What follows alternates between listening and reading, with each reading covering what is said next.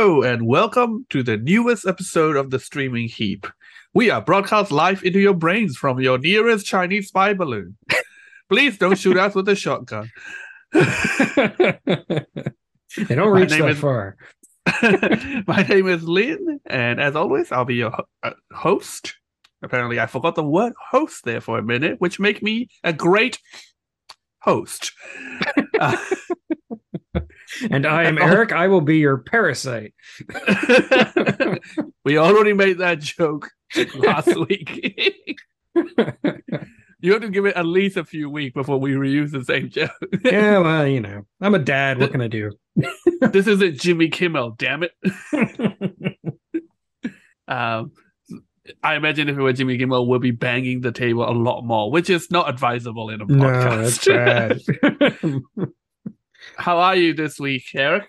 I'm doing pretty good. I don't know. How's that balloon flying over your house? I am really amazed that none of my neighbors took a shot at it here in St. Louis. I hope people know what we're talking about. I'm always referencing things that are like I don't know whether like it is real news that everybody know or if it's just something that's big on Twitter. I can never tell the distinction. I feel like this one's actually big news, like because I know about it. So, yeah. Okay.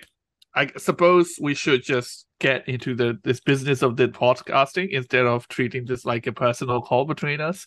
This is a podcast? People listen to this? A surprising amount of people. Leave a review. 5 stars, preferred. Oh, yes. Yeah. A platform of your choice.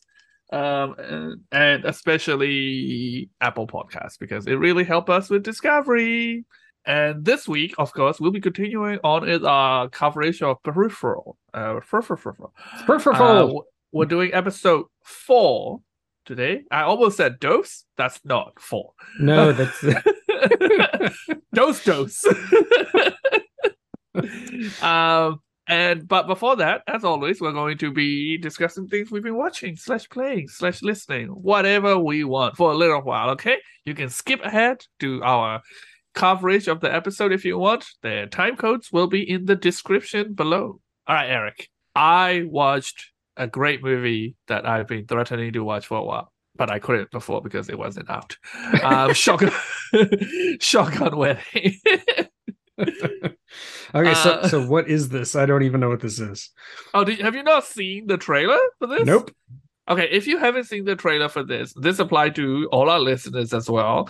If what I'm about to say appeal to you, don't watch the trailer. Like the trailer is like it's kind of ruin all the best moments without context. Just go watch the movie. It's one of those mid-levels comedies that there were a lot of them around like early 2000s, but then the new super blockbusters killed it. It's like that level of comedy, right? It's essentially like J-Lo and Josh Duhamel's characters are trying to get married on an island in Philippines, and their wedding get crashed by pirates. Okay, it's basically like that kind of setup, but a comedy, right? It's like Die Hard comedy, but most of the joke is like Josh Duhamel and J-Lo just like brutally killing people. All right. But that's like the elevator pitch, right? But basically, like, it's your normal like romantic comedy, like families are difficult setup, right? J-Lo's parents are divorced. Josh Duhamel parents seems to be like superly over the top, friendly and happy, but perhaps not very bright and not very worldly, and in a little twist, Josh Duhamel is the groomzilla. J-Lo just kind of want to like get eloped. And right before their wedding, they essentially just call it off. Like they get enough of it and call it off. Which, normal good people call off weddings all the time. It happens, right, Eric? No, I've never heard of that ever happening to anybody. That would be really weird. You'd have to be like a terrible, terrible person to have your wedding. Shut your home. I don't know if I want to leave this in. Well, you're not the one editing it. Anyway, but none of the guests know they just got a fight and they like called it off, and then their wedding get invaded by pirates who just hold that J-Lo's dad, who's very rich, hostage and start demanding money. But the bride and the groom wasn't there because they're late to their own wedding, so the pirates start hunting down the bride and the groom, and hilarity ensue, of course. This is not a great movie.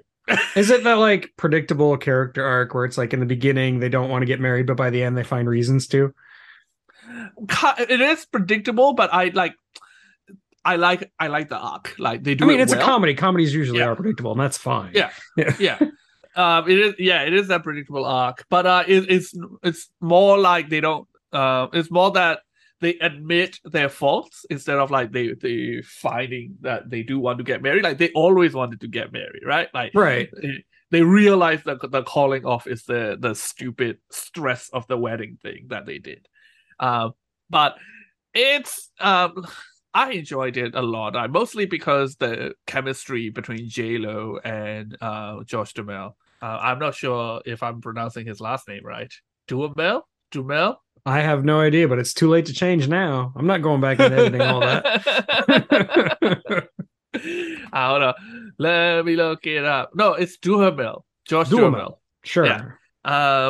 And yeah, it's their chemistry mostly carry the movie, and they make all the jokes that's even pretty stupid on paper, like J-Lo having to hold a grenade where the pin has come out of for like 10 minutes because Josh Duhamel doesn't trust her throw enough to go far enough. Anybody can throw a grenade far enough to not get splashed by it. Like the grenade's blasting zone is not that big, and they're not very heavy. Well, you want a little bit of heft to throw it far, right? If it's too light, you can't throw it that far either. Well, yeah, it's not like paper, but but it's not like trying to throw a shot put or something, you know? Yeah. One of the breakout stars is definitely Jennifer Coolidge, who you might remember as Stifler's mom. The origin of MILF, yeah. Well, she has digivolved into a GILF. Pretty. Sometimes I regret the things I say immediately after I say it, Eric.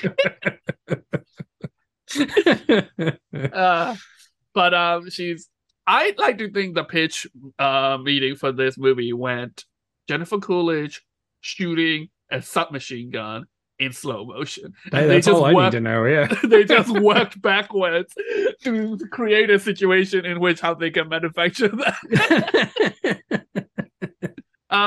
Like I said, the movie isn't great, but I missed this kind of mid-level comedy movie, and it was, I don't know, it hit the spot when I watched it. So your mileage may vary. Like, none of the jokes are exceptional or anything, but like I said, the two leads carry it. And by the way, Josh Duhamel, you might remember him as the only functional adult from the Transformer movies. Try to forget that. He plays like a baseball star who's just been cut. I see his name is Tom Fowler. I know he's a baseball star and not a football star, but I don't know. Like, I think at least some of the jokes are supposed to do Tom Brady parallels, or maybe I'm just being paranoid because I'm a Patriot fan. Got Tom Brady on your brain. Yeah. Good luck on your retirement for the second time. Goodbye, sweet prince. Please don't come back unless it's to play on the Patriots again. Anyway, and also J-Lo is 54. She does not look it. Josh Duhamel is 51. He does not look it. Okay, that's a surprise. I knew J-Lo was getting up there, but I didn't know he was that old. They show off J-Lo's body in some parts. They, in the typical that's why you hired J-Lo, right? Comedy. Yeah. I want to, give them kudos for hiring two similar age actors for this rom-com. If it was like 10, 15 years ago, it would have been like Josh Duhamel and like, I don't know, Anya Taylor-Joy or somebody, right? Yeah. That can get really distracting. You think about it too much and it just makes you uncomfortable. I'm glad, older actors get to play with appropriate age partners on screen. And to quote the guy who played Maurice Moss from IT Crowd, I forgot his name. Thanks for broadening the range of objectification. That's what true equality is. Old or young, now we can objectify you. Thin or fat. Like I said, the movie isn't the best. My main complaint is, I know this is a weird thing to say about a comedy, but I feel like there's more jokes on it that they didn't hit. That they think there's like more potential for jokes. And you know how movies like this at the end, they always revisit all the subplots for like a final cap off joke, an epilogue joke. Yeah. They didn't do that in this movie, and that kind of left me hanging. I'm like, I want to know what happened with the best man and the sister. The two creeps, that kind of thing. And also there's two twists, is being a bit too kind calling it twists, about villain revelations and stuff, which, to be fair, they don't belabor it, but they can't belabor it either. It's pretty obvious what was coming. I didn't like him. The girl who played Janet in The Good Place, not a robot, not a girl, that Janet. Right, I can't tell you. She's in it, but she's great in it. But I didn't like the reveals. I found it a lot funnier when the main villain is just a pirate captain who seems to be reasonable and competent and really just trying to get through this piracy without a lot of bloodshed. Like he's holding hostages, but he's not like keen to really murder anybody. And then it's the dynamic was like this really professional pirate is just trying to do a good, well-run piracy, and J-Lo and Josh Duhamel character is just going around murdering everybody. That would have been just funnier. That would have been funnier. Like it kind of is that, but then the kind of like secret villain revelations kind of ruin the dynamic. Okay, but if you're up for a mid-level comedy, go check it out. All right, this week you actually did watch something. I did. I watched 1899. A little behind the scenes before we decided to do The Peripheral. We had a choice between The Peripheral and 1899. I can pronounce 1899. That's true. But I will say, now that I have watched the first season of 1899, we picked the right show. And not just because 1899 got Netflixed and got canceled after one season. But like, it's not a bad show, and I did like it. I did enjoy it, but it's not a lot of fun. And I feel like if we had done this episode by episode breakdown for the first two episodes, wouldn't have had a lot to say, because the first couple episodes, it's, I love Lost, and this show is trying really hard to be Lost, but it's all the worst things about Lost. So it's mostly trying to traffic on vibes. Yeah, there's a lot of that. There's a lot of traffic on vibes, a lot of people just being cryptic and like not explaining things for no reason. They get around it a little bit by it being like a multilingual international cast, and not everybody speaks the same language. Like, that's fine, but it gets really tiresome after a while of just like people not trying to communicate and not trying to explain things to each other. And the first few episodes are definitely the worst. It does get better as it goes. And as the mystery starts to unfold, the problem is that for the first couple episodes, you focus on probably the worst characters. Like, the main character of the show is the worst character in the entire show. Worse as in like you just the least interesting. Like, we don't really give a shit about her. So and it's not good writing. It's not good writing. And we're not, I mean, she's a great actress. Like, I don't remember her name, but she does a really good job with the role, but it's just poorly written. And there's not a lot of reasons to care about what she's doing. Because she's got all this needlessly mysterious background, and it never goes anywhere with that. And I don't know. That doesn't work. But like after a couple episodes, you start meeting some of the other characters and you start learning some of the other characters' backstories. Because just like Lost, every episode kind of focuses on one character a little bit. And the other characters are way more interesting. You've got this like Japanese prostitute, basically, who's you find out is actually the sister of the real prostitute who accidentally killed her sister and has taken her place. And there's some cool. That is very Lost. It's extremely Lost. Like the show's trying so hard to be Lost. And okay, the basic plot is that it's 1899, obviously, and they're on a cruise ship, like a going across the Atlantic Ocean from Europe to America. Oh, yeah. And halfway through, they hear a signal from another cruise ship that was lost about a month earlier in the same spot, and it's like their sister ship or whatever, and they go to investigate. They find the ship's there, but it's completely empty and it looks like it's been there for years.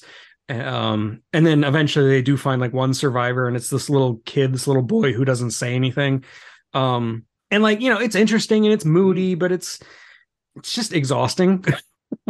So you finished it, have you? I did. I finished it, and honestly, like I know it got canceled after one season, and I know that there are people who are mad about that, but I actually think the ending works like really well. I think it's fine as an ending to this story. Oh, okay. So you recommend people go watch it? Like it doesn't end on like a cliffhanger?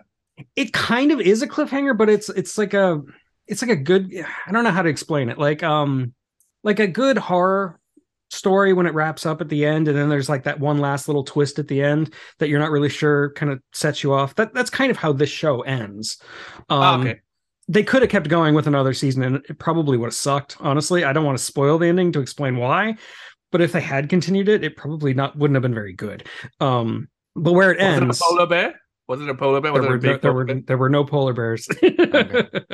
But there was kind of a smoke monster, kind of. Oh no! Damn that smoke monster! I will say it does have one thing over on Lost, in that it does feel like the writers. It does feel like the writers know where they were going. Like it does feel like they had a plan. Like you get to the last season. It's only one season. True, it's only one season. But like a lot of the mysteries and a lot of the weirdnesses of the first few episodes actually do get explained by the end. Not everything makes perfect sense, but it's enough that you can buy it. That they knew going into the first episode how it was going to end, like the first season was going to end. And so that's good. And it is a good show. I do like it. I did enjoy it. It's just it's not great. Okay. Okay, well, I want to ask you this. You don't necessarily have to answer. Is it actually supernatural, or is it the real monster is man?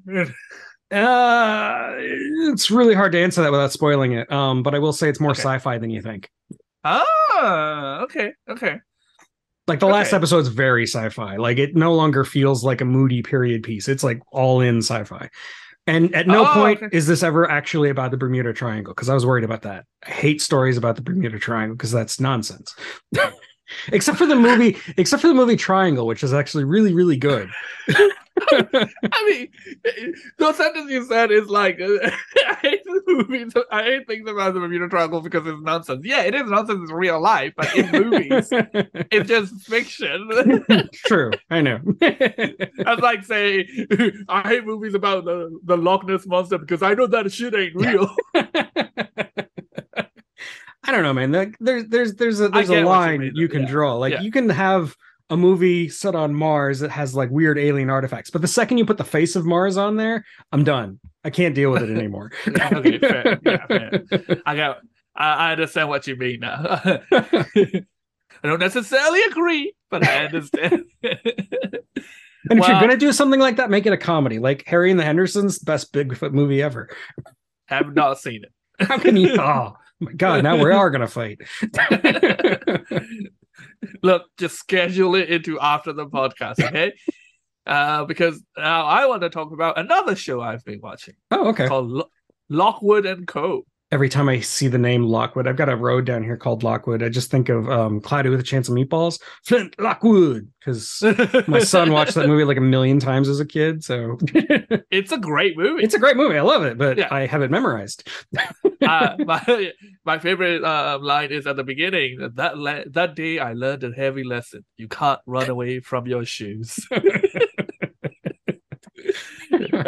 Always makes me laugh. I don't know why.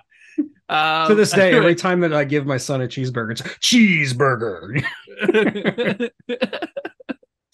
Wow, that movie has really corrupted. Oh, your it totally. brain. Yeah, it's that and Wreck-It Ralph. I mean, I've seen Okay. them way too many times. I much rather Cloudy instead of Wreck-It Ralph, though. I think Wreck-It Ralph didn't like Cloudy with a Chance of Meatballs was still funny after watching it 100 times. Wreck-It Ralph stopped being funny after about 10. Yeah. It's essentially Ready Player One, but for kids. It's better than Ready Player One, I'll say that. This is true. All right, let's get back on track to talk about Lockwood and Co. Which, sometimes you get this, like, even especially rare for people like us, and it's more pleasant when it happens because we're very online with new shows and keep looking up stuff, and we're in the TV and movie zeitgeist. When a show come out of nowhere to surprise you, and Lockwood and Co is one of those. Like, I didn't know anything about this until I saw a trailer just on Netflix, and I'm like, yeah, that looked interesting. Whatever, like English Ghostbusters, I guess. But with teenagers, and I was like, I'll check it out when it came out, and it came out last week, and I binged the whole show in 2 nights. It's really good. It's giving me like old school Buffy vibes, as well as like YA. Like, it's based on a series of YA books. I've since found out that, but it gives a vibe of like when YA books adaptations used to be earnest. Oh, Like, yeah. say whatever you want to say about Hunger Games, which I don't have a lot of good things to say. But the one thing I'll say is like it's completely earnest. Like, it takes the premise seriously, and it want to do it justice, and it doesn't feel like a cheap cash grab, except the fact that they broke up the last book into 2 to make more money. But the later ones that follows it, like things like Maze Runner and Divergent, it just felt cheap and without soul, Yeah, definitely. I think I've watched like 10 minutes of Divergent. I couldn't keep going. Yeah, that one is especially rough, I think. I haven't seen the whole thing either, but this one is pretty good. Like, I really enjoyed it. So the premise is, at some point in our history, ghosts just started coming back. Okay. Right. Suddenly there are ghosts, and they just killing people. Like, ghost touch is a thing where like a ghost, like they are a little bit vague about it. I don't know if it happened as soon as they touch you, or if they have to actually attack you properly. But they can like straight up kill people. They burns people out like from like the inside. Cool. And like at nighttime, a lot of ghosts are just coming back. It's not like an isolated incident, like to a point where like a lot of people are dying, like millions of people died off. So it's like a plague of ghosts. It is a plague of ghosts. They called it the problem. in a very like, it's a very British thing to call it. Like, I love it. It's like the Blitz, Right. It just sounds fun. Interesting. It's just the problem. And then they start classifying the ghosts, and then they start like researching things to fight it. And then your superstitions and stuff from myths and legends turned out to be the things that are actually effective against ghosts. Like iron, silver, salt, that kind of thing. And then it turns out that kids can sense them. So basically, we're like 50 years later, and all of this is background information you find out slowly. If there's anything this show could have done a little bit better, it is put some expositions at the front. All I can say is watch the opening title sequence closely, so because it give away. They dumped all the exposition into the opening titles. They're like, watch this. They will sum up what happened. And it's just music and like newspaper clippings. So you kind of do really have to watch it closely because they're not gonna explain it again in the show. Okay. But yeah, like it's like 50 years later. Essentially, like they have these squads of kids. Like kids start from like 13, either 11 or 13. I can't remember. To actually just go into like ghost hunting business because kids can either like they have different range of activities. Not all kids, but only kids are gifted, but not all kids are gifted. Well, child labor is very British, yeah. Right. And they like it is very Dickensian in that way. Like it's like in the first episode you find that like the main character's mom essentially like sold her off into this work because she just want her to make money for her. Right. Like it is very like Dickensian and can't trust the adults vibe to it. But yeah, like so these squads of kids who have powers like the sight or listening or the touch, like some see death echoes, some can feel, some can touch objects and feel them, but pretty much all of them can see ghosts, whereas adults can't see them anymore. They can still get killed. They can't really see them anymore properly. And those rules are also a little bit vague. I bet it's explained a little bit more in the books. But it follows like 3 kids who are trying to run their own agency without exploitation from the adults. And it's about cases they go to.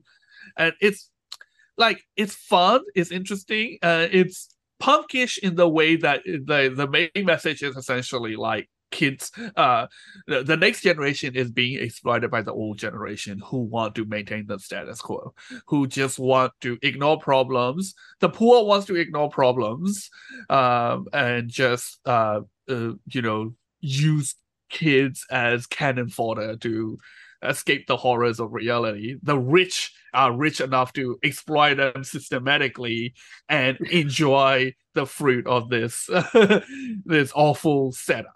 So, well, that sounds totally unlike reality. Yes. But instead of misfits, it's not like being like very irreverent about it. This is very earnest, takes it seriously. The kids' problems are real. Like they're dealing with real things like, oh, we have overheads on this business, and we have this unfair fine from the government that we have to pay, that kind of stuff. And the mytho is very interesting, and obviously there's a conspiracy, right? Everything we know about the problem might not be true. Of course, right? Yeah, makes sense. There might be more to it than that. So the first season covered 2 of the 5 books. So the series is concluded now, apparently. Okay, and well, that's good. The first season wrap up the internal mysteries, like the case they're solving in that season completely, but there's clearly an overarching things that's happening, that there's more to it, and it does end in a cliffhanger of something you're waiting for a reveal, and right before they reveal it, it ends. But I can recommend this show unequivocally because even if it get Netflix, there are 5 books, and you can just read them. Yeah, you can just read the other 3 books. It seems, I looked it up, it seems it follow the first 2 books very closely, so you can just go read the books. Well, that sounds fun. I mean, wait, no, that sounds like nonsense. No, I got hooked. Like it's not. It sounds really like something you would like. Yeah. Yeah. It's not really scary, but like it does do tense situation and like thriller situation pretty well. And just when you start to ask questions, they answer them. Like at some point, I was like, why doesn't anybody just use guns at some points? And then somebody pull out the gun and shoot somebody. I'm like, oh, okay, all right, I'll accept that. It's like the writer had the same thought. Like, wait a minute, they don't use guns. Have somebody use a gun right now. But the vibes are really good. Like, you know how for the first 3 Harry Potter movies, like it's all very weird and they all just wear robes and it doesn't feel grounded. And then suddenly the Prisoner of Azkaban came out and the new director clearly Alfonso had a better Cuarón. Yeah. Alfonso Cuarón clearly had a better wardrobe designer, and the kids are like they blend real world clothes into all the dressings of Hogwarts and magical community, and suddenly Right. it feel real. It felt grounded. This show is really good at that because the Ghost Hunter kids on paper, what they wear is ridiculous. Like they like walking around with rapiers and like bombs made out of like glass and metal vials and stuff. But they blend everyday clothes and like actual proper like CDCC looking uniforms that cops wear and stuff so well that it really worked. Like sometimes if you look at a screenshot of this, you're like, huh, what is this show? They have some cops, some cosplayers, and some people who are about to go to fancy. And there's a ghost in the background. But in the show, it just worked. It blends together pretty well. Yeah, see, in my headcanon, just from you describing it, I feel like it should have been steampunk or something. Some of the tech they use are a bit steampunk, and it feels like it's set in modern time, but they try to, like, British shows are pretty good at doing this. They try to keep it pretty timeless. Yeah. Like, but if you pay attention, like, it's modern cars, like modern techs, right? But nobody is like rocking an iPhone. They're not tracking ghosts with Twitter. Yeah. Yeah. Oh god. But yeah, it's pretty good. I might actually read the rest of the books because I don't think I want to wait until wait on the whims of Netflix to find out what really happens in the rest of the show. If there's any listeners out there who want to do something for me, could you like make a list of all the books that Lynn says he's going to read in these episodes? You son of a bitch. Curse your sudden but inevitable betrayal. Just to piss you off, this is going to be the only one I read. It does keep me put me in like a weird position though, because I'm like, do I read the first 2 books? Is it different enough, or can I just go into the third books? Because I just want to know what happened next. Who knows? Maybe the books are terrible. I haven't read the books. Maybe they just do a really good job of adapting terrible books. I don't know. Yeah, I didn't actually start reading Harry Potter until after the 3rd movie, and I actually like started with book 4 and then went from there. And then I went back and reread the first 3, like read them for the first time. And I'm really glad I did it the way I did, because the first couple of books actually aren't that well written, in my opinion. It's like J.K. Rowling was just getting started and he was just finding your feet. I would say the first few books are very well written and the last few books are very well written. That's also true, yeah. But I really like 4 and 5 are probably my favorite of the whole series. Yeah, Goblet of Fire and the 5th one, Order of the Phoenix. Yeah, it's a shame nobody wrote Harry Potter. It just sprung into existence from out of nowhere. Right. But yeah, this show, go check it out. The main 3 characters really the actors are good. The chemistry carries it. One of the characters on paper, he should be annoying. Like, he's clearly a little bit, they clearly wrote him to be like maybe a bit on the spectrum. Maybe it's just social awkwardness, right?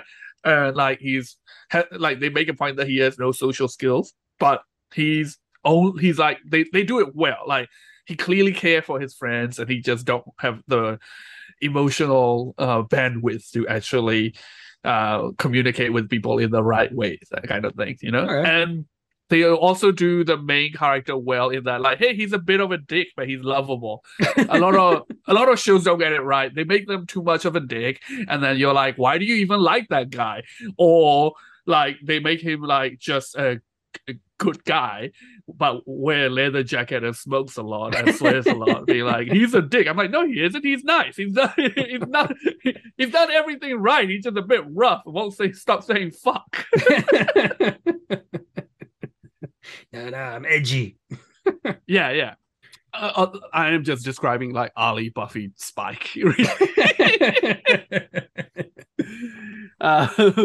Okay, so let's take a little break. Now that we have a very bloated what we've been watching session, and when we come back, we're going to talk about Peripheral episode. Peripheral. Yeah.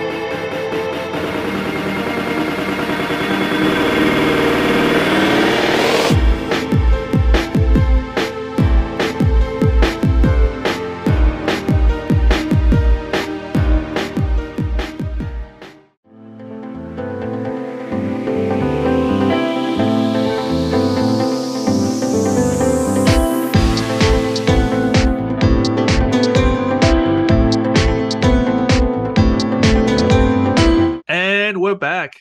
Hello, Eric. Hi. Before we go straight into the Peripheral episode 4, I just want to I don't know what you did during your break. It was on Twitter. Of course you were. You live there. No, I don't. I live in my head, man. You can quit anytime you want, right? I can quit anytime you want. This tweet about Firestarter I wanted to read out by one Alex Navarro. I think the ideal adaptation of this story is an Incredible Hulk style, Incredible Hulk type deal where the dad and the girl walk from town to town solving people's problems by setting someone on fire every week. And I've never wanted a show from an elevator pitch so bad as that. That's excellent. What kind of issues are you facing in this town, and how can we help by setting something on fire? Fire cures everything. Anyway, I suppose we should get to talking about Peripheral. Before we go into story, Lynn, what did you think of this episode? Oh, this episode was the best. Oh, no. You son of a bitch. Yeah. Oh, thank God. For a second there, I thought this was going to be a very combative episode. Yeah, because this is a bit of a filler episode.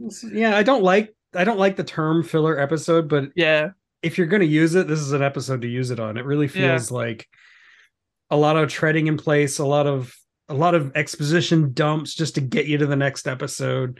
And we'll talk about it. Some of those exposition dumps are really sloppy, in my opinion. Yes. And also, this is the first time I've ever felt in this show, I think some of the budget used in this show is not good. Right. Yeah, definitely. I always watch these twice. And the second time I watched this episode, I think I spent more time on my phone than actually watching it. So... yeah. It's mostly because I kept sending you links from Twitter. Yes, I'm always checking Lynn's Twitter. That's my dirty little secret. You don't need to check them. I send the best one. By the best one, I mean like the most awful ones straight to you. You only have to send them in one way. You don't have to like text me and call me and put me on Facebook Messenger and tag me. You can just one is fine, Lynn. Okay, so let's start with a recap for this episode first. Don your storyteller cap. Okay, so on this week's episode of Everyone Suddenly Want to Fuck Wolf for some reason, we begin with a pointless flashback to Wolf and Alita getting grabbed by high-tech child snatchers. Definitely don't need to use that kind of mirage to steal. I think it's a lot easier to get kidnapped children. Yes. Not speaking from experience. Just saying. How's your unmarked van going? It's not unmarked. It says free candy on the side. Back in the future, Lev isn't happy that Alita still isn't found, but they keep drawing too much attention, as you often do when you keep killing people. In 2035, Flynn is feeling the after effects of gaming that Fox News always warned us about. Damn that Mass Effect. Damn that totally fuckable aliens. which is actually the name of my trivia team that we play pop culture trivia at a pub every week, and our team name is Totally Fuckable Aliens. Shout out to Mass Effect. Oh yeah, and if the first Mass Effect was too risque, they introduced you to Miranda in the second one. So sorry, they introduced you to Miranda's ass. Miranda is just an afterthought. In 2035, oh sorry, I don't think so. So Burton is feeling the after effects, right? No, Flynn is feeling the after effects. I really threw you off, didn't I? Yeah. I can't think of anything except Miranda's ass. Okay, getting back on track. So Flynn is feeling the after effects. So Burton take her to the doctor, who was confused as to why they're so cagey about continuing to play this Grand Mal Seizure, the game. Charisse, in the future, rebuilt Danielle in quiet form and seems to be a lot nicer to it than she was to the real Daniel. She seemed to almost be in love with the Coid version of Daniel. Right. Yeah. Are the Quiets fully equipped? Sometimes they don't have to be.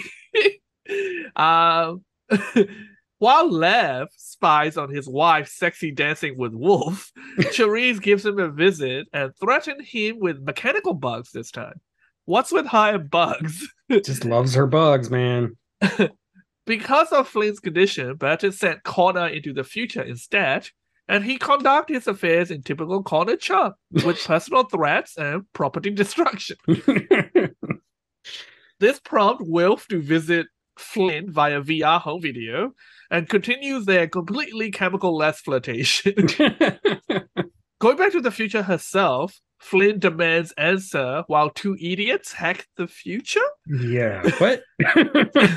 Finally, she was given the much-needed exposition via an AR museum in a graveyard. A combination that just makes sense. Because sometimes when you're attending your aunt's funeral, you just want to put your Google Glass on and find out a little bit about history that everybody already knows. Yeah. Anyway, let's get into it. Let's start with this flashback. Okay, so we got London, 1975. Everything is not 1975. It was 2075. I don't know why I wrote 1975 on the list. Although 1975 did look a lot like that. Everything's destroyed. You see, like the Tower Bridge is like only half there, and everything seems London Bridge has fallen. Yes, fallen down. Everything is like covered in dust and fog, and it kind of reminds me of the gray goo problem. You know what that is? Yeah. So for the audience benefit, the gray goo problem is the idea that we'll keep making miniature robots like nanotech that can construct and deconstruct things, that eventually everything will be gray goo when they get out of control. Right. So basically there'll just be gray goo everywhere. Yeah. Let's see. They call it, this is the Reformation is what you put on the list. Well, this is before the Reformation. This is before the Reformation. This is what we're getting reformed from. Right. Yeah. Grabbing them is part of the Reformation process. And this is basically just showing how Ielda and Wolf get captured. That's it. That's all this is. We already knew they got captured. So why did we do this? Why did we need to see this? Why do we care about any of this? I'm glad we're on the same page, because I wrote down in the notes that this is totally pointless because we already know about this. And seeing this at nothing, I thought when the flashback started, I thought we're going to see Kid Wilf brutally murder a bunch of neo-prims, whatever. Right, like we talked about. Yeah. But no, it's just getting them getting grabbed. I have a lot of problems with this scene. Like, it almost undo a lot of the praise I've been heaping on this show, which is like, it's subtle. It knows how to use their budget. This seems a big budget scene because it's a completely brand new location. Even if a lot of it is CGI, this will be a completely different set. This is a waste of budget. It is, totally. And also, I really hate when shows can't resist just putting the major landmarks right in the background to show that it's that location. You don't have the Sydney, you don't have the opera house just like right outside your window. Oh, you know for a fact that if there's a post-apocalypse, I'm just gonna go hang out next to the Sydney Opera House because everybody know what that is. Yeah, why are these kids coming out in a double-decker bus right inside of Big Ben? And there's this crew of kids that they're a part of, and it is so cliche. Like, there's the one strong man who's just mean to Wilf for no reason and is like withholding rations because he doesn't think he's pulling his weight. And it's so, and Ileeta's sticking up for him just because she's kind and compassionate. And it's just so heavy-handed. And like I said, cliche. It's and that's nothing. We already got that dynamic from the last week's flashback. Yeah, totally. This doesn't teach us anything we didn't already know. Yeah. And also, that kid ain't that big. Ileeta and Wilf together can take him. Oh, totally. Maybe he's one of the neoprims that Wilf went back and killed later. It also do that weird stage left, enter stage right thing that it's that kid leaves the scene for like 30 seconds and immediately come back. And I'm like, this whole scene is bad. And then they immediately start talking like he's not there. Like, they're on a bus. How far could he have actually gone? And the setup that these dudes are using to adopt kids are really elaborate. I'm like, I don't think like their bus isn't that far away. You could have just raided that bus. Yeah, really. And they're in a bus. There's only like 2 exits. It's not hard. Oh, and also don't even get me started on sudden onset fog. I really hate that one that happened in fucking shows. Like everything. Another like, cliche. You can see the Big Ben in the background at the beginning of the scene. And 30 seconds later, the fog is so thick that they can't see the people sneaking after them until they're right behind them. This is one of those things, like if you're ever in a post-apocalyptic setting and it looks like there might be a little bit of fog, don't go running towards your friend, because then everything is just going to be covered in fog. You won't be able to see anything and you'll get lost. And that's when bad things happen. And how did they even lose each other? It doesn't make any sense. They were a straight line. And she was just standing there. She didn't leave. She was looking at him. It was bad. It's a dumb scene. It's a dumb scene. Although this scene really threw me because last week we thought the kids were found in Germany. Right. We even made the joke because we found out Germany doesn't exist anymore. We even made a joke that third time. There's no third time, Germany. But you're really trying to get canceled, aren't you? this episode began, and then it was in London, and I'm like, oh, are they saying like by this time in the future, London belonged to Germany? Maybe third time was the charm. Maybe those little plucky bastards finally did it this time. I went back and watched that episode, that scene. We were just mistaken. They didn't say they found them in Germany. They just said Wilf has German heritage. Okay. So this whole time I was very confused, and I was creating all these very interesting laws in my head that I'm like, ooh, is it this? Is it that? Nope. That would have been more interesting. I just wasn't paying attention to the dialogue properly, apparently. Sometimes headcanon is better.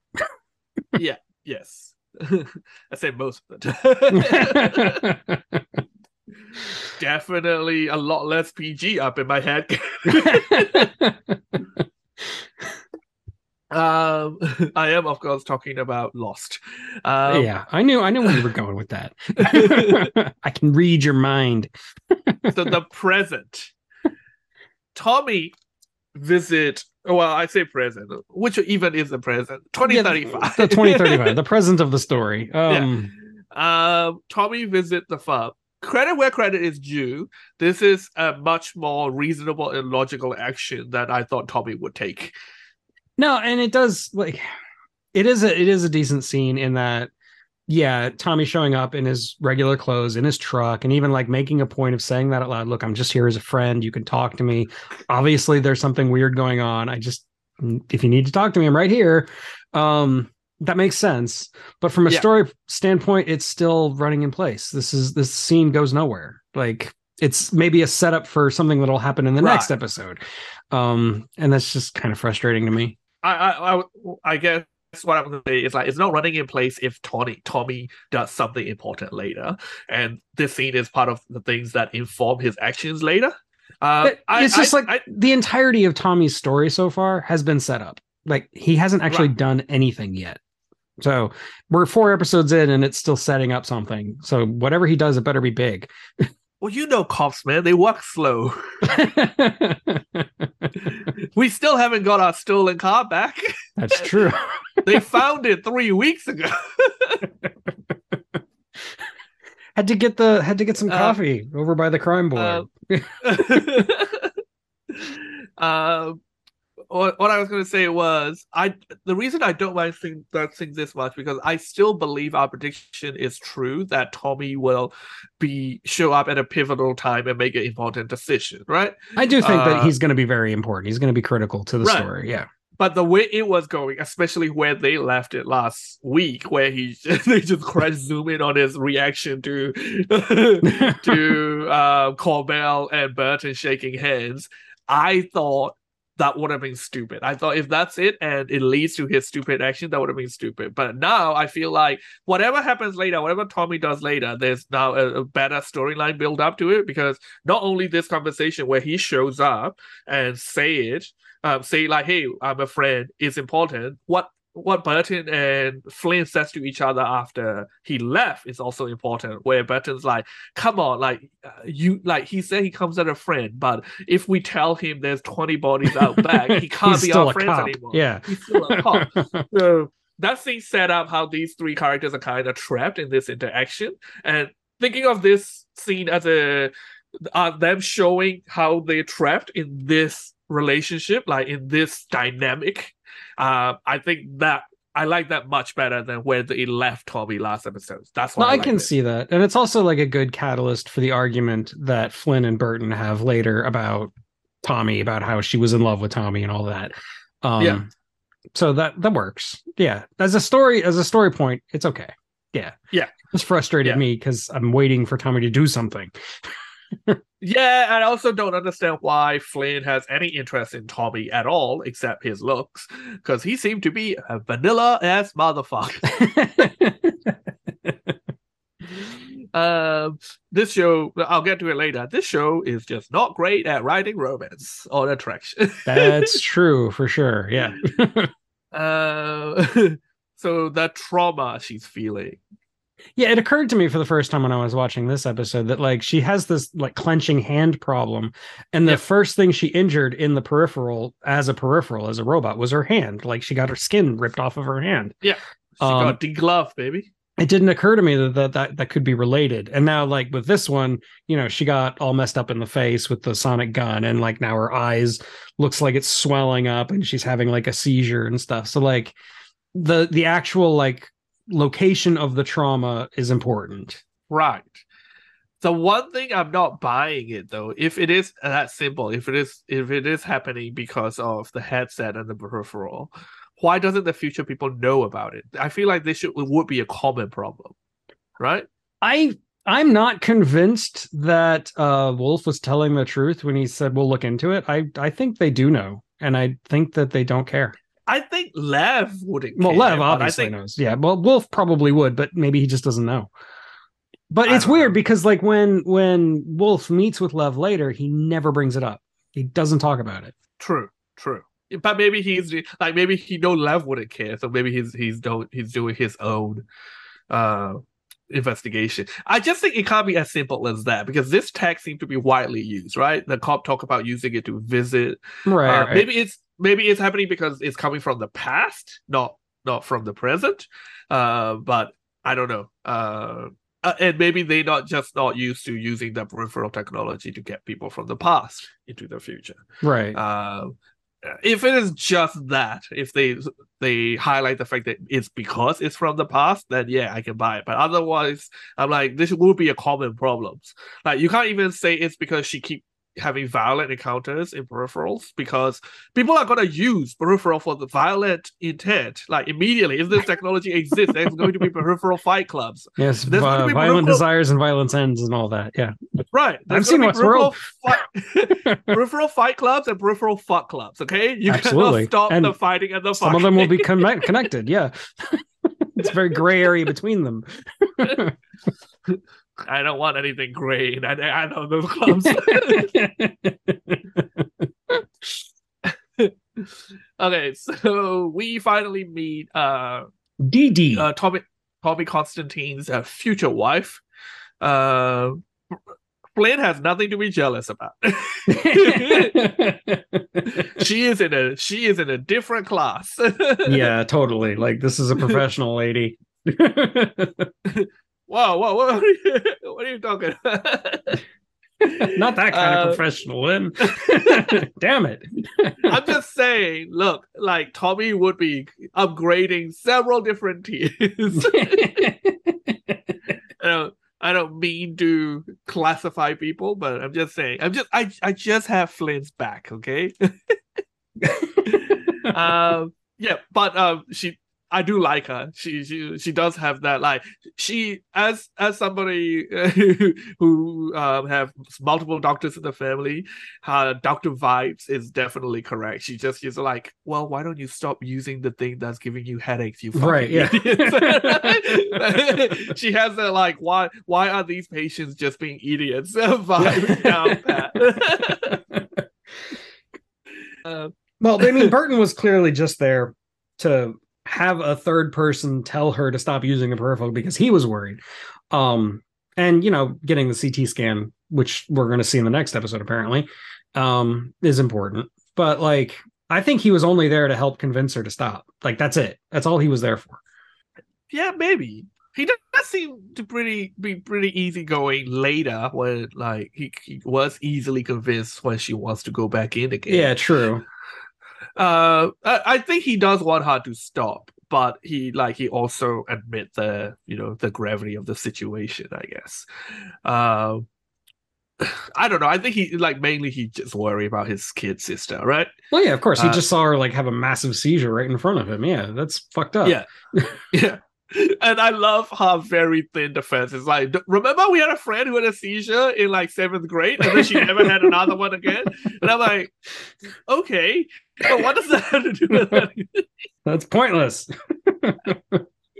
But that sibling conversation is once again pretty good, especially about him finding the little Tommy Constantine figure. Right, the half of the 3D printed Tommy Constantine in the trash. Yeah. Now, if there's one relationship that I think the show does perfectly, it's theirs. Yeah. Like, their sibling relationship is absolutely pitch perfect. Yeah. The bit about the Wii, remember how I never brought it up again? Let's do that. Do you think Dee Dee's gonna find out more about the headset, chasing it down, and that's how Tommy will get more information? Oh, absolutely, 100%. Because otherwise, the scene wouldn't even be in the show. Like, they wouldn't bother to introduce any of this if they hadn't left it hanging for Dee Dee to figure out. So obviously, Dee Dee and Tommy Constantine are going to pull their information together and figure out what's going on to some extent. Because she's not going to, Burton thinks that she's going to get so busy as a doctor that she's going to forget about the headset and not follow through on it. I think she's totally going to follow through on it. She's not going to wait for Burton. So, yeah. Yeah, maybe. I mean, what Burton say isn't unrealistic. That's a reasonable assumption. Yeah, I mean, it's not wrong. I mean, I also have doctors in my family. I had, my mother was an ER nurse for a long time. But no, I really do. I do think that she's going to be a little bit more dogged than he gives her credit for. Yeah, I get that feeling. At least for the storyline progression's sake. Yeah. CT scan at the Hefty Mart. I think it's really funny, just this idea that you can go down to Walmart and get a CT scan. I mean, it's not it's one of those things that's not completely out of the boundaries of reality, because I mean, there are places that have portable MRI scanners, But a portable CT scanner, that's a whole different beast, man. Doesn't have to be portable. They could just have one attached to the Hefty Mart. You don't know how the Hefty Mart operate. That's true. Maybe Hefty Mart is just the name of the mall or the name of the hospital. It's a hospital for plus size people only called the Hefty Mart. The Everybody going around in this... their electric scooters, yeah. I was thinking of that as well. I was thinking of Wally. The names of shops in this show is pretty on point. I like Farmer John. I like Hefty Mart. Yeah, absolutely. Yeah, totally believable. Wouldn't be surprised if they really exist. Let's talk about this home movie VR that Wolf Invade. So it seems that's just a technology future people have. They can enter your as long as it's a VR entertainment, they can enter your wank sections, or they can enter your family videos. So obviously we learn a little bit more about their dad, like Flynn and Burton's dad, who died at some point. And she's just watching old home movies when they were kids. It looks like it's Halloween. They're dressed up for Halloween. She's dressed up as a bee, and he's dressed up as a wolf, which is he's dressed up as a werewolf. That's still a bit on the nose, don't you think? Yeah, maybe it's foreshadowing. Yeah, foreshadowing like a sledgehammer. I don't know. Please don't do foreshadowing with sledgehammers. I think you're using sledgehammers wrong, my friend. That's just a setup for later. I'm so glad I live half the world away from you. I keep bringing up Strange Days, but I get so many Strange Days vibes from this, because in Strange Days, the main character, he keeps going back into his memories, and he's like obsessed with reliving his memories in VR, and it just feels very similar to that. And it's like exposition dump. Like she's watching this, and what's his name? Wolf invades, just so she can tell him that that's my dad's jacket that I'm wearing. I mean, it's like, yeah, we get it. We don't need that. Do you think the dad is an important figure? Maybe we're gonna meet another character later who's wearing that jacket. Maybe they go do another stub. Possibly, yeah. And maybe his death, since we don't really know anything about it yet, we don't know how he died. Maybe that was actually the future that killed him. Like somebody came from the future, or somebody did something in the future that caused him to die, like Lev's family. I don't know, but I also like at the very end when she and Wolf are talking, and Wolf brings up that he finally said, okay, here's something that you don't know that I haven't told you, and Eileen is my sister. I really wish that had been as much of a surprise to us, the audience, as it was to her. I wish that they had saved the reveal for that moment. I feel like not doing that was a big missed opportunity. Yeah, especially because they revealed it twice in a scene that doesn't really have much impact. Like, they shouldn't have done the second flashback at all, but you're right that they should have saved the first flashback for after this scene. Yeah, they totally could have done the first flashback and even his meeting with his mom after this. Like, it wouldn't have broken any of the story as far as I can tell. So yeah, that's all. Well, I mean, like, they needed to get the Riddle other to go find that I guess place. That's true, but I mean, they could have gotten that some other way. Yeah, this is true. So one of the big reveals in this scene is Flynn has been doing research on Lev, and all his ancestors are now dead in the current timeline. I called it immediately the first time I watched the episode. I'm like, no, she didn't do this. Lev did this. Lev is totally the wanting this. That was exactly what I thought. Like word for word what I thought. That's what you wrote in the notes. I love it. Yeah. I said, the motherfucker is the wanting this. The future thing doesn't happen until later, but let's just talk about it now. I love Lev, okay? Yeah, it's great. The previous episodes, every time Lev talk, I'm like, this guy's funny. Or like, I'm on board. Even when he's like, no, Wilf, don't be weirdo. This is a robot. We keep her in a box. Like, in that conversation, I was on board. And I know he does this little monologue that like rich and powerful people gets to do because everybody is on their payroll. But I love his little monologue. But this scene where he's like, no, no, no, I killed those. I killed those people. It was definitely my situation where you're going, I cannot follow Anakin. But this is dumb. It's weird. It's not even you. Like, it's your ancestors. Like, you're making sure you never existed for some reason. It's just the existential horror of it. See, are we? Is this like a common thing that we don't get? Because clearly you find it weird as well, right?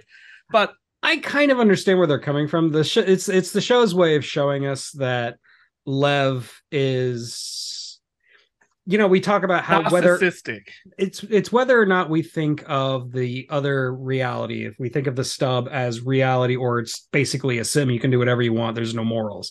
This scene is basically showing us where Lev falls on that spectrum. We probably could have guessed before this, but this is like laying it out. Yes, we're totally going to use the stub for illicit purposes. We're going to test drugs on a human population. I'm going to kill my own ancestors because fuck it.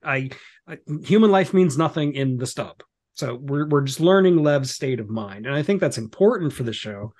Right? It's just it's a weird way of doing it. Well, right. Like the things we find out about him experimentation, none of that surprised me. Even though I like Lev as a character, I know he's supposed to be a monster. I'm not surprised that he's willing to kill his ancestors. I'm just surprised why he feels the need to. Right. Like he's going to a lot of trouble to do that. For reasons. I get that he doesn't value their life, but why would he care about them enough? If he doesn't value their life at all, why would he even care about them enough to get them killed? That's the part I don't get. And what I'm saying is, like, are we the weird people who don't get it? Like, because clearly this thing come up multiple times in fiction. Even like we just referenced The One, right? Right. And Everything Everywhere All at Once. A lot of fictions about multiverse selves, like that like just want to kill their multiverse stuff. I don't understand. Like, look, I have the healthy, self-aware level of self-hatred that everybody needs to have to be a good person. I think even then, if alternate reality means are real, I'm not gonna be going on like a fucking kill mission.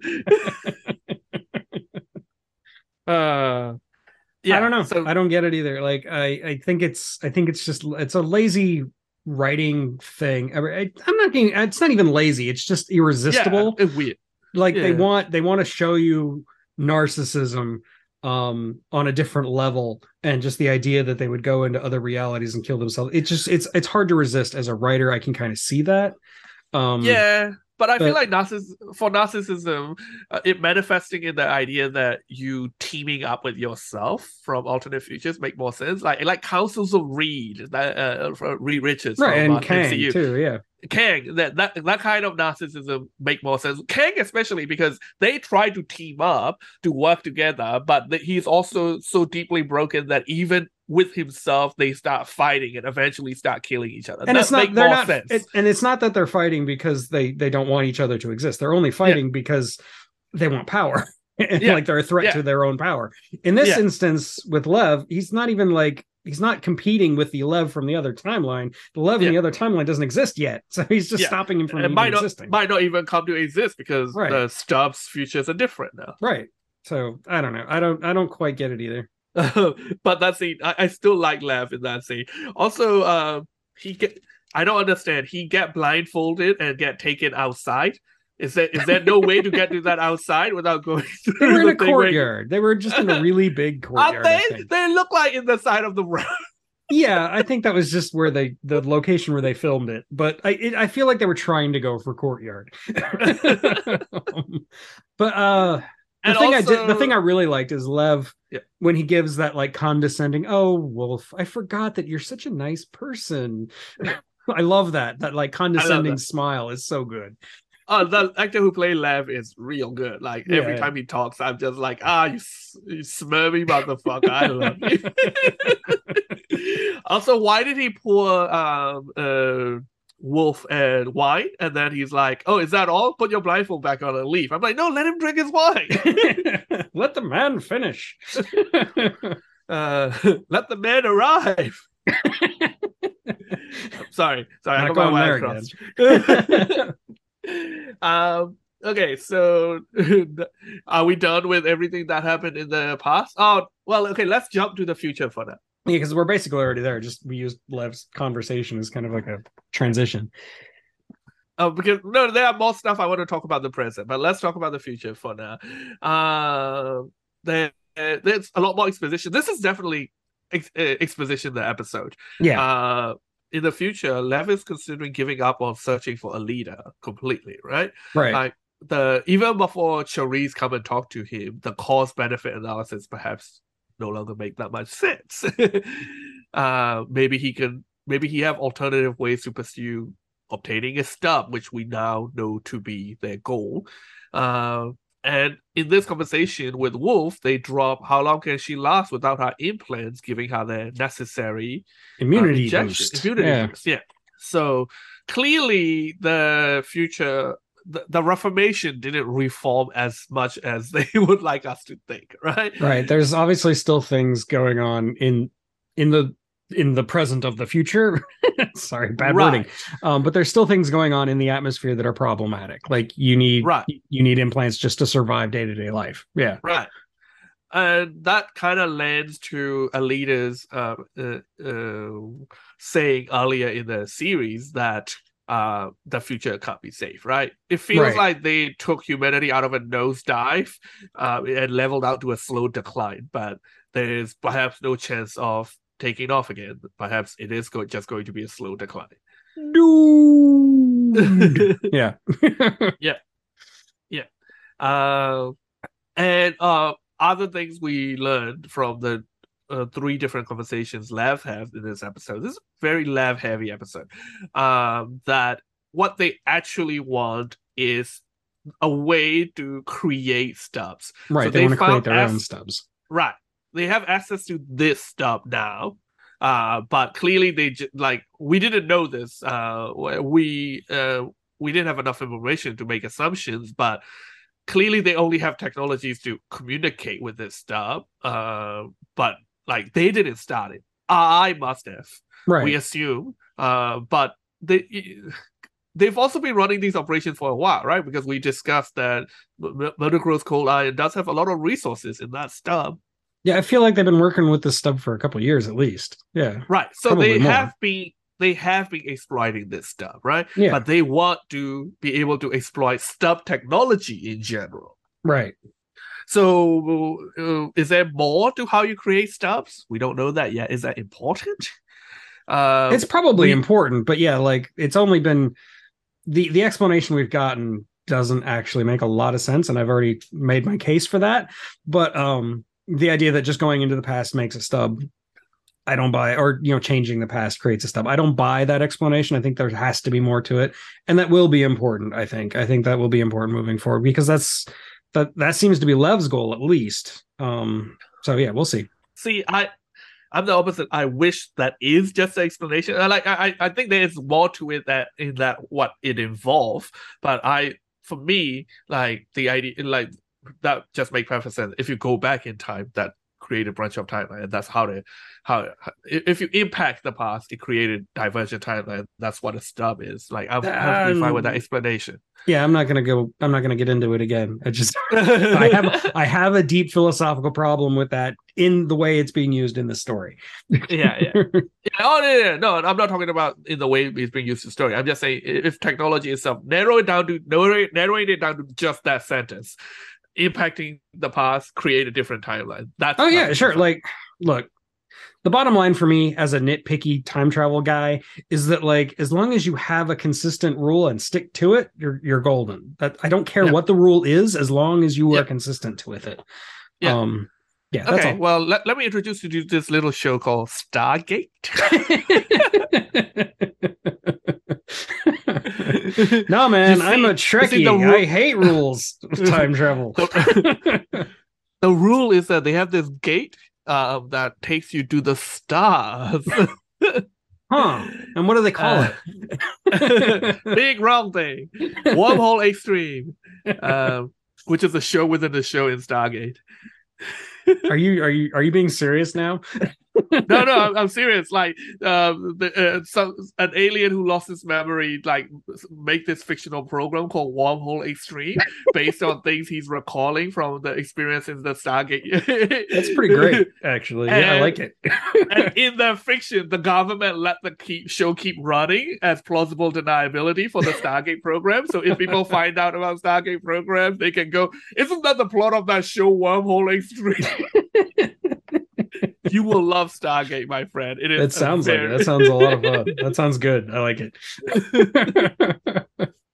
Okay. So the Daniel Coid, that scene where they're making the Daniel Coid is hilarious. Also feel unnecessary. Again, also, pointless, but yeah. It just raised so many questions about what coins are. Are they AI? I think so. AI, I don't think like that's really Daniel's like consciousness digitally reinserted into a robot. I think it's just AI. But the AI kind of seemed to suck. The Quite seems to be too bad. They're like not good enough if they AI, and if they're not AI, pointless to have. Right. Yeah. I don't know. Yeah, I don't know. Like, it feels weird to me that they would do this. Like, they would kill Daniel just to bring him back as a Quaid for this scene that I'm not really sure why this happens. Like, I'm not sure what we're supposed to be learning about here, other than maybe how a Quaid works. And even then it's very vague and undescribed. Yeah. Like, she's able to like tweak things in his personality just with a flick of the finger. And so what? And clearly these Quaids don't have the 3 laws of robotic, because it's immediately like, please let me murder some people, man. Oh, yeah, that was actually really funny. He's like, what, you want to kill him? He's, oh yes, very much so. This Quaid Daniel have a lot more personality than the real actual Daniel. Yeah. And also that Quaid technicians that keep annoying Charisse. I'm like, you are angling for or be related death. But yeah, it feels to me like there will be some sort of action scene confrontation with Lev or Wolf next episode. Absolutely, like that's definitely where it's going. Like, we're gonna have, Daniel 2.0 now with special features, with more kung fu probably. Yeah. And if he vibrates, and knives in his fingers. So we, out of nowhere, also meet Lev's wife, Dominica. Subtle name. That didn't even occur to me.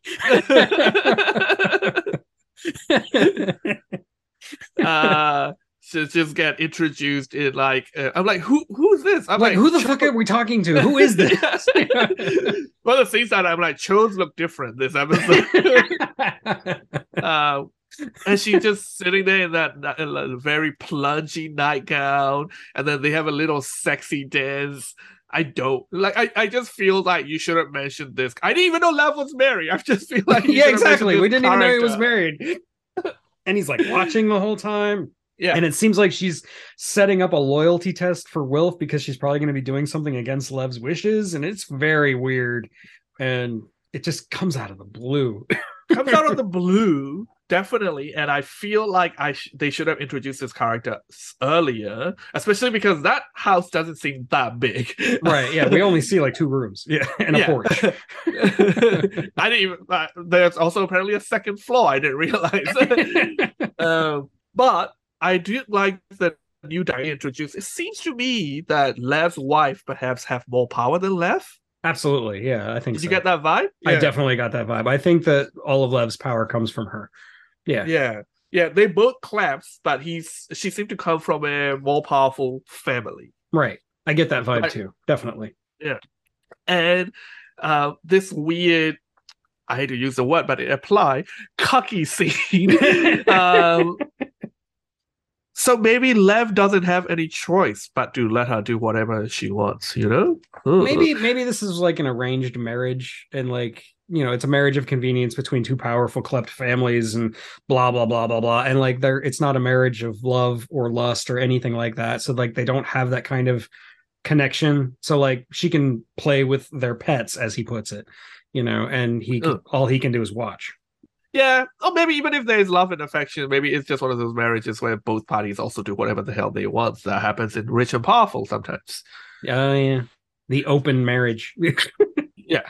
Yeah, like not like ethically monogamous open marriages, just where two broken people, just too rich and powerful to have consequences to their actions.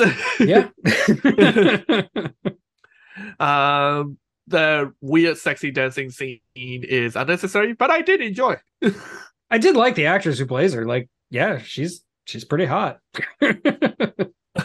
Yeah, and why Wilf? Why is everybody after Wilf? He's fine. He's fine. Like he's a good dude, but you know, Burton seems to be a much respect, and he doesn't seem to have any love interests except maybe alcohol. No, wait, that's Connor. No, he and Connor, man, they're totally in love. I mean, it feels like love, right? that's true. That's true. Does Connor still have those implants? I wonder. We haven't seen them yet. Don't know. Yeah. It would make sense that he would if they were in the same squad. Yeah. But another also this technology where you can see through each other's vision. What it doesn't have a little pop up like, hey, somebody's trying to remote control your eyes. Yes, no. I don't know. Or Dominica maybe acting according to her name really don't care that Lev is seeing. Right, yeah. Maybe she want Lev to watch. Maybe she's forced him to. You have to watch. I'm not comfortable with where this is heading. So if Dominica is after Wilf, Wilf is after Alita, and Alita is after Tommy Constantine. What is it? Is it a love quadrangle? It and Tommy Constantine and Dee Dee. And does that mean is Dee Dee's gonna be into Dominica? So we complete the loop? I'm not gonna lie, I'd watch that. Okay, you seem to be a lot more into Dee Dee than I am. But yeah, this scene leads straight into Charisse personally visiting Lev, which I did not see coming. And this is the first time we see Lev rattled. Okay, he was just watching his wife making the move on his pad. Right, true. I hated the scene. Really? I hated everything about this scene. I hated seeing Lev on his back foot. I hated just the contrivedness of it. She just like waves off, you have too much faith in your perimeter. And the stupid metaphor with the toast, just explaining how the world works to Lev.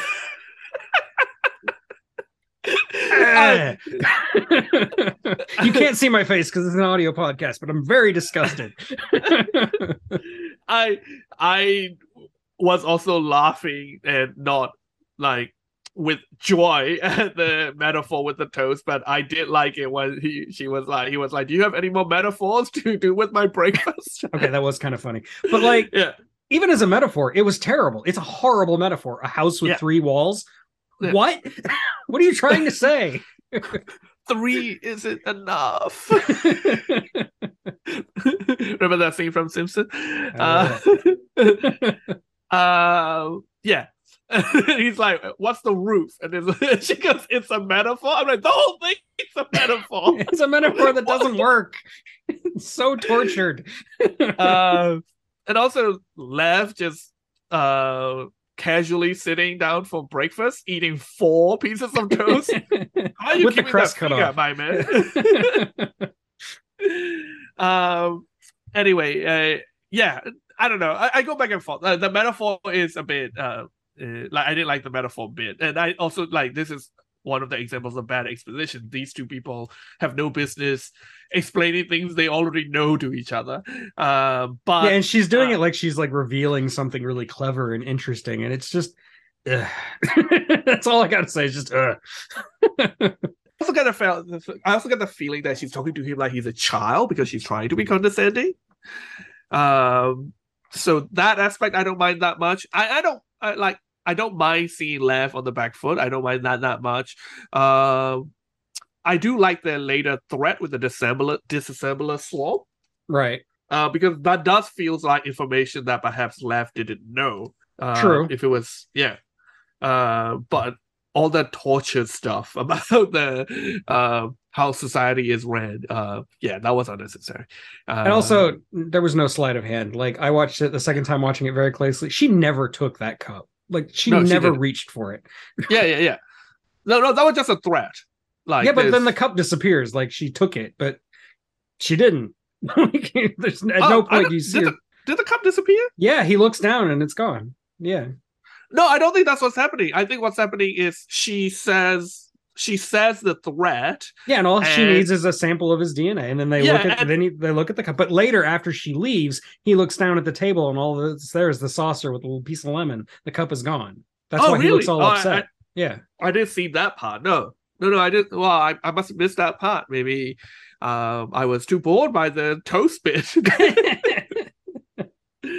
But yeah, what do you think his lab's action is going to be now? That is a pretty potent threat she just laid down. Well, I mean, he's going to have to have some kind of responding in kind, but I'm not really sure how. I don't think he is on the same level as RI. He does seem to be afraid of them. Yeah, but I think he's got back channels. I don't know. I kind of worry for him, actually, because if they're setting up Dominica as the power behind the throne, kind of like with what's his name back in the present, Corbell, yeah, it feels very similar to that. Like, that means that he could be taken out of the picture, and then she could be the big threat. I don't know. Yeah, maybe he will want to back off, but Dominica is like, no, we can take on RI, especially if, like, it seems to me that the family RI took out does have relations to Dominica's family. Maybe Dominica will want revenge. It's possible. But you definitely get the feeling from Lev in this episode that he kind of wants to take a step back. That like, he knows the risk benefit ratio very well, and as soon as it tips off balance, he's willing to pull out. Like he was saying with Wilf and the crime scene, he's like, I could send in a team to clean it, but then maybe they'd get caught. It'd just be too much of a hassle. So let's just cut it out. This wasn't worth it for this, like, 2 pieces of neuro implants from the toast. And in the recurring segment of me getting obsessed with bread shown in TV shows, I really wanted to eat that toast. You're just hungry all the time when you watch TV. I just really like bread, man. I'm a bread addict. Well, look, I'm the rice addict, so fair enough. I relate. Stereotypical bastard. Hey, I can say the same to you. Good point. It's white bread too, right? Isn't that your nickname in high school? No, my nickname in high school is far more embarrassing. Okay, so first of all, Connor's visit to the future. So funny to me, and I don't know if it was intentional or not, because I think it was intentional, because I also found it hysterical. I thought he was going to, like, I thought the scene was going to be him explaining stuff, and clearly he does, because when Wolf comes visit the past later, he does seem to suggest have information that Connor had given him. So yeah, at some point Connor went back in and explained things. Yeah, that just happened off camera. The way it was cut, it feels like he showed up, terrorized Cho, whose real name is Ash, by the way, in this show, and just jumped out the window. Well, he had to try out his new legs. Yeah, I get that suddenly he's like have the limbs he lost, and he is up to, like, he wants to use them, but that does seems like unnecessary property destruction for no fucking reason. Well, I think, like, it gets to his attitude. Like later when they describe, when Burton is talking to Flynn about what she does when she first gets into a sim, that feels exactly like Connor's mentality when he goes into the future, into the peripheral. He's just gonna break shit. He's just gonna push the boundaries and see what he can get away with. I don't know if there's that much thought into it. I think it's more reckless than that. Yes. I think he was just full of emotion and a surge of power. But at the But at the very least, what he did could be used by Flynn, because now they know that those things can be deactivated remotely, which they use it in the later scene. We'll talk about that. Flynn is using the information she gains like the way she says she does, but I think Connor is just running amok like a fucking drunk idiot that he is. He does seem to be a little bit of an agent of chaos. Yeah. I like him. Oh, I do too. He's one of my favorite characters in the whole show. So that lead directly to when Flynn comes back into the thing and demands that they give 2 extra bodies for Connor and Burton. I hope they do. Because I hope they do too. Because I definitely want to see all of them in the future. Yeah, and I want a big team fight, like some sort of weird Matrix Power Rangers. They can all just keep kicking the Daniel Quaid over and over again. I don't know if you finished Chainsaw Man or not, but the ending is quite similar to what you just said. I haven't yet. I need more cold medicine. Okay, so I don't hate this as much as you do, so I'm gonna let you take the lead on breaking down this scene. Okay, so you've got hackers in 2035 doing their hacker thing like you would see in any cheesy hacker movie or TV show where they're just randomly typing at a keyboard and the shit that's on the screen doesn't actually make any sense and doesn't really relate to what they're doing with the keyboard.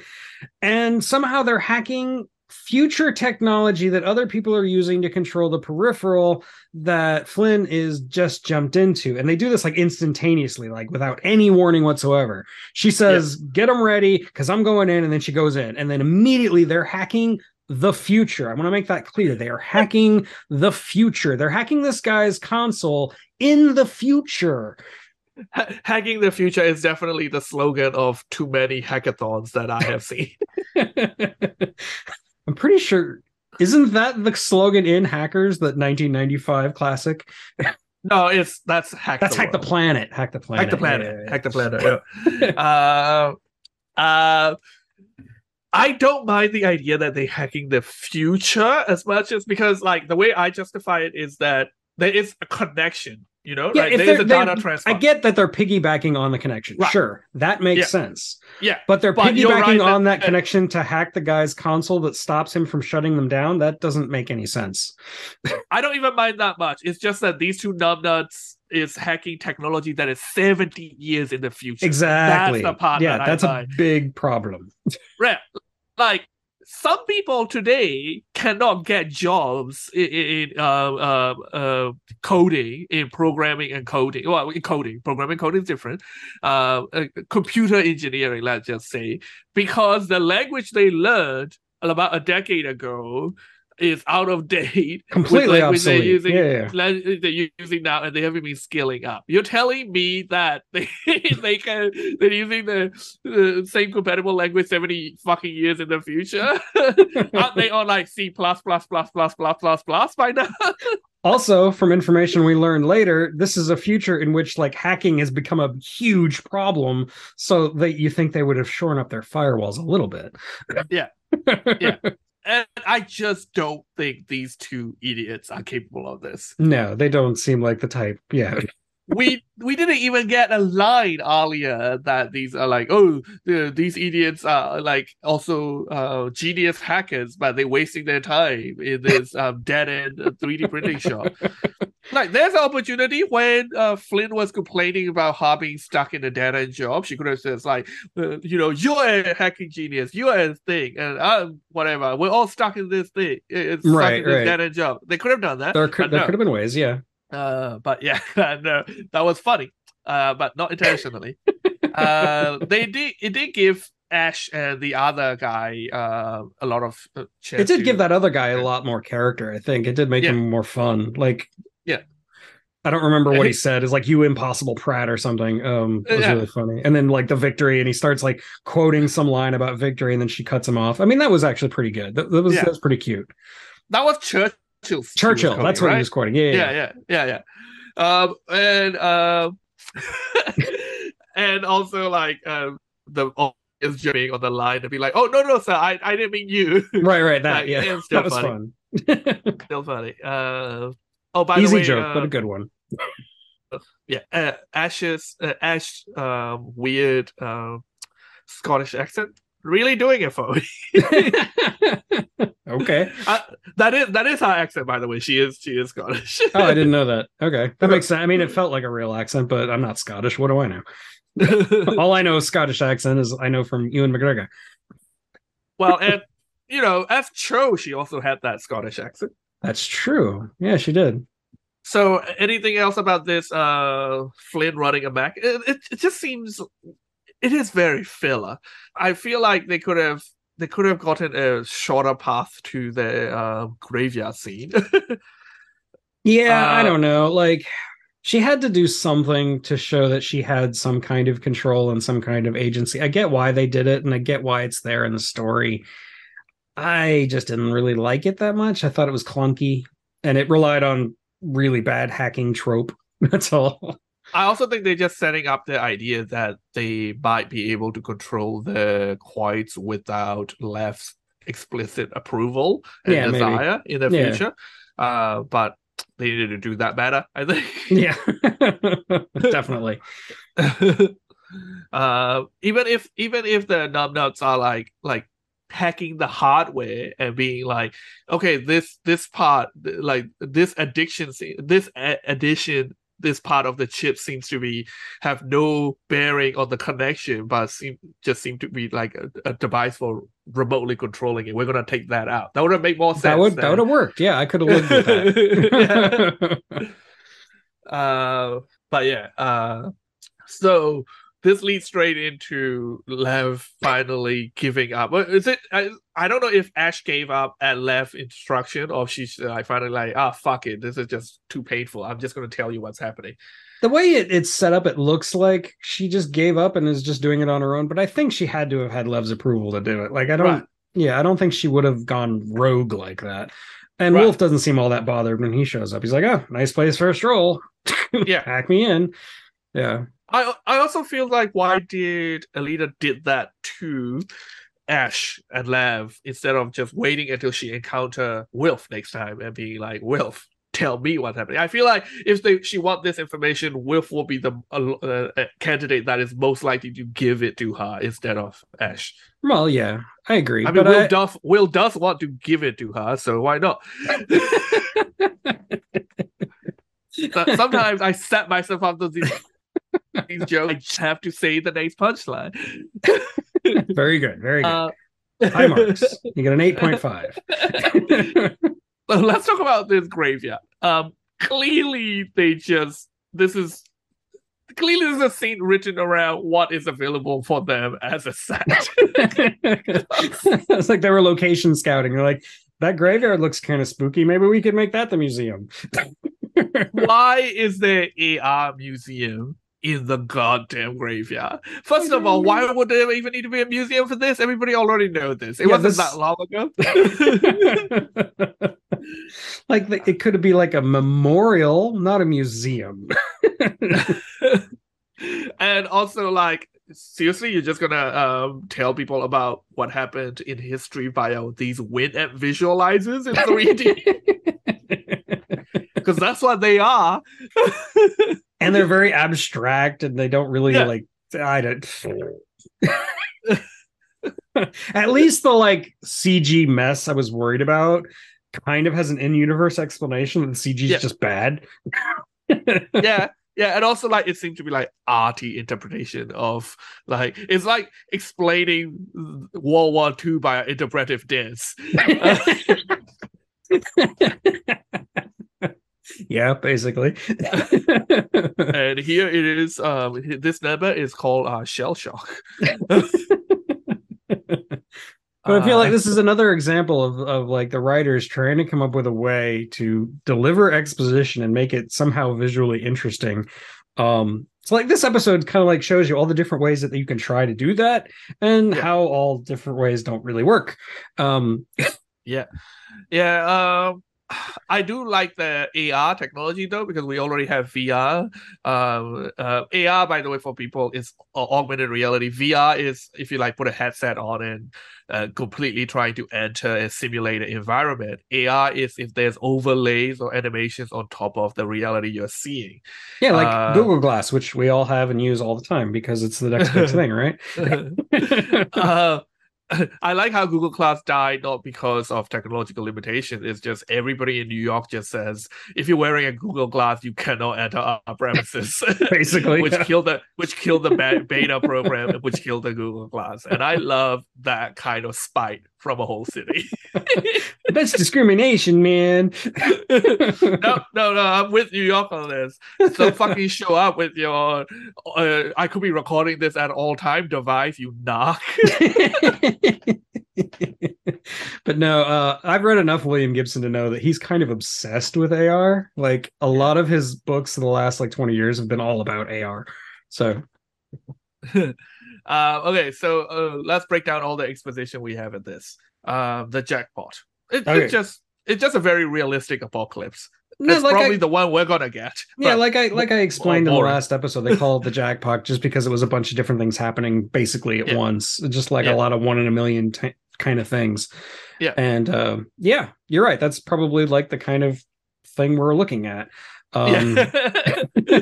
No one thing is actually going to do us in. We're not going to like get hit by an asteroid and everybody dies. That's not going to happen. It's going to be a bunch of other things. Like an asteroid is going to hit, but we'll find a way to survive, and then we'll get hit by a pandemic, and then there'll be like a nuclear attack, and blah blah blah blah blah. You know, the same kind of thing. Yeah.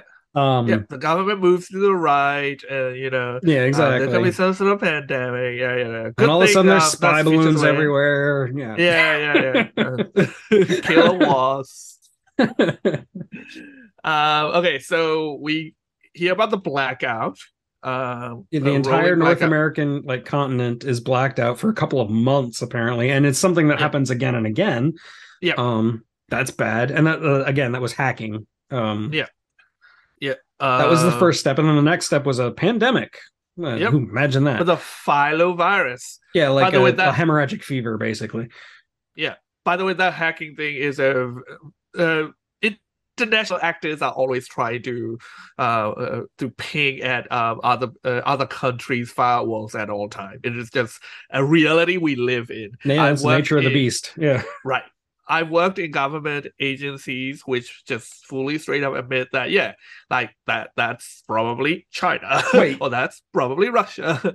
You work for government agencies? I can't do this podcast with you anymore. I'm sorry. Bye. I recently signed a political neutrality agreement, which made me really laugh.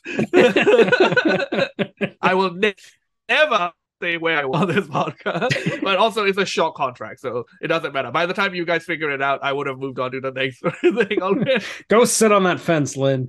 Yeah, that's no. It's political neutrality. It doesn't. What level of neutrality? I can just say, like for example, say all buildings burn, no matter which political party it belongs to. See, that's the kind of neutrality I can get behind, Lynn. But yeah, like countries hacking other countries all the time, so that's not outside the realm of possibility. Yeah, but I think if we get like a massive continent-wide blackout, it'll probably be from like a coronal mass ejection or something. Right. There are things that we're not actively fucking up that can still harm us. Yeah, absolutely. Speaking of things we're actively fucking out, environmental catastrophe, of course, that was to be expected. That was definitely predicted. Yeah, and the bees and everything. Yep, totally. Yeah. Also, to be fair, I think it's more the environmental catastrophe that is unfixable rather than the rolling blackouts. Yeah, I think of all of these, it's the environmental catastrophe that is the absolute worst. Yeah. Like that's the real problem. Like the blackouts we could probably survive. A filovirus, while killing hundreds of millions of people, sucks. We'd make it through. Would we? I don't know. Like, there's no real life examples that I can think of about living with a pandemic. I'm just like speaking hypothetically here. Yeah. I'm sure that like they'll come up with a vaccine and everybody will know to take it and everything will be fine. Yeah. Right. Yeah. Everything will be fine. Nobody would act like idiots and give him platforms to say completely nonsense thing, which in effect killed billions of people. Anyway, the thing I want to drill down is the cheery thought of the domestic terrorist attack, apparently. um of the four, this seems like the most out of left field. It seems like it doesn't seem like a natural event kind of thing. Like the blackout's not natural, but still like has kind of a natural feel to it. Like this is just like part of everyday life. It's just the nature of the beast, like we said. Yeah. But a domestic nuclear terrorist attack where they blow up like nuclear silos in North Carolina, that's weird. And it's especially weird because it's happening in the same place where they live, where Flynn and Burton live, which confused me because I could have sworn in the first episode they said it was Tennessee, and it sounds like Tennessee. Their accent is very Tennessee, but apparently it's North Carolina. So maybe I was wrong. That obviously means that there's a reason that it happens in North Carolina, and there's a reason that we're dealing with Flynn and Burton and all that stuff. Like somehow these people related, right? are somehow tied into what happens. Yeah. But this is the last part of the jackpot. So it seems weird that the last part is key to what our characters are going through. I don't quite understand why. Do you think in the prime timeline, let's call it the prime timeline, because prime timeline. After all, the show is on Prime. Oh, yeah. In the Prime timeline, do you think it was Flynn, Burton, and this gang of numbnuts that are the domestic terrorists? I think that's where it's heading. I think that's definitely like what we're being led towards. Yeah, I think that is very possible. Well, maybe Flynn is involved or not involved, but at the very least, Burton and his gang of misfits, what we know about them so far really fit the profile of the kind of people who turn into domestic terrorists, right? Yeah. They more often jaded, than not ex-military, poor. Ex-military or ex-law enforcement, that's very common. Jaded, capable, isolated. Very PTSD. Trained, disillusioned. Yeah. Alcoholic. I want to see that. I want to see gritty domestic terrorist Burton and the gang. I want to see that. I want to flash forward to that. I still am putting my money on Connor being really, really important in the prime timeline. I think Connor might be the person who set off the nuke. Yeah, maybe. He might have been the one to like say, you know, I have nothing left to live for. I might as well do this. You know, you guys can live, and I'll blow up North Carolina. Apparently. Yeah. Well, if he wants his friends to live, he's gonna have to give them hell of a head start to get them. They need a lot of lead time. Yeah. That really like it, even though I wasn't high on the episode, ending it in that is a good way to end it because it did leave me with like, ooh. It is a good hook. Yeah. Okay, what other stuff do you want to talk about? Let me think. We didn't see Corbell at all in this episode. No. They seem to be in a holding pattern, just enjoying his $200,000 a week and just waiting for Jesper to give him more information. He's going to have to wait until the cows come home. Yeah, because we didn't see Shirley Ann either. Yep, Fannie Mae. Yeah. No, I think that's pretty much it. There wasn't a lot to this episode. Yeah. So the flash forward, the next time on. Next time on. Apparently we're getting introduced to a brand new character named Bob, who is somehow really, really important. He walks away from explosions or something. And we're getting a lot of flashbacks to Aelita and the bee girl, whose name I can't remember off the top of my head. Let's call her Nicolas Cage. We also saw a flash to that upside down pyramid thing again. Right. That's obviously part of the flashback with Aelita, is that we're going to see her infiltrate that room and learn about the upside down pyramid and whatever it is. And apparently they were lovers, which not a surprise. Oh, really? That's what it looked like to me. Like the way that it was framed and everything really like felt like they were intimate. I guess I wasn't paying close attention to this next week. Well, maybe it was just my fantasy. I don't know. Like I'm just that's how I saw it, and maybe that's just how I wanted to see it. Okay, well, when you get to editing this episode, I'm going to be watching the next episode. Don't edit in too much weird background noises this time. Shout out to Linda who wrote in that she did hear that thunder that we were talking about, Oh, but right. Yeah. she thought we have edited in more weird sounds again, like we did with the fan fiction writers. Thanks for writing it. I presume Linda is just me from a stub. Because Linda is what my high school bullies used to call me, because kids are terribly creative. No, that's true. But seriously though, thanks for writing it and thanks for listening. Yeah, definitely. And if you do want to write in, you can reach us at thestreamingheap@outlook.com, and of course, as always, leave us some reviews. If you're so willing, it really helps with the discovery. If you say something really clever, maybe we'll read it. Like on air, I mean. Doesn't really have to be that clever. Anyway, so I think that's it for this week, Eric. Yeah, I think so. I think we're good. I'm more excited about next week because it looks like next episode's going to be more interesting. I think they got most of the exposition out of the way, so maybe we can get more plot. Yeah, I feel like this was, we're at the halfway point of the show. They had to give us a lot of information, so they just ripped the Band-Aid off, put it all in one episode. And I think going forward, we'll get back to the quality of the first 3 episodes. Yeah, hopefully. I'll message you in about an hour telling you whether or not it was good. And I'll tell you to go fuck off. All right. Until next time, I've been Lin, and this has been The Streaming Heap. And I've been Eric, and life is but a stream. Goodbye. Goodbye.